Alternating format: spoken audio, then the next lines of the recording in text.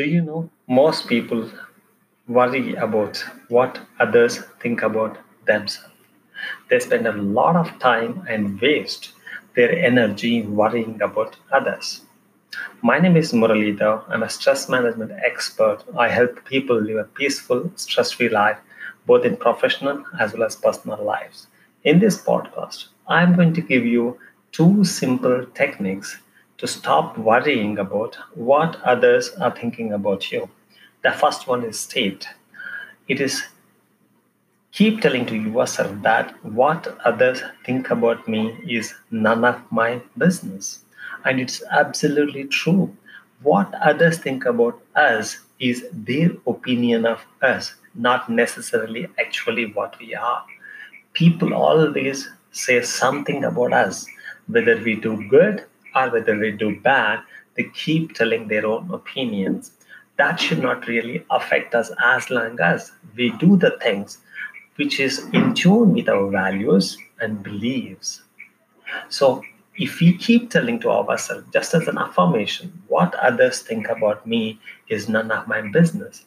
I'm not telling you act as an arrogant. No, if the person who is giving you opinion or somebody is giving you an advice, certainly we should take it, but we have to consider the person who is giving has got a vested interest in our success. I wish you will take advices from such people and introspect to yourself and take the criticism in a constructive way and change yourself. But if you keep on listening to everybody, whatever they say, and pay attention and keep worrying, there's nothing but wastage of your time. So let me tell you the first one is keep telling to yourself what others think about me is none of my business. The second one is another affirmation no one can make me feel inferior without my permission. It's so true. Unless you don't give permission to others, no one can make you feel inferior.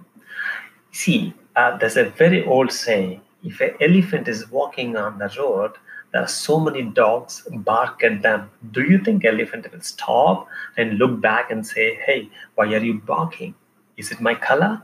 Or is it my body? No, it'll never. It has got its own posture. We should keep reminding this instance. If someone is barking at us, sorry to use this word, waste a lot of time. Not just I'm talking about the adults, even as a counseling psychologist, so many students will come and tell that they're worried about what their friends are thinking about us, what their seniors are talking about that. Not only students, even adults. My message to them is simple. No one can make you feel inferior without your permission. If you keep telling these two affirmations repeatedly, wow, you will save a lot of time and more than that, an agony, and you live a peaceful life. So let me repeat again. First affirmation is what others think about me is none of my business.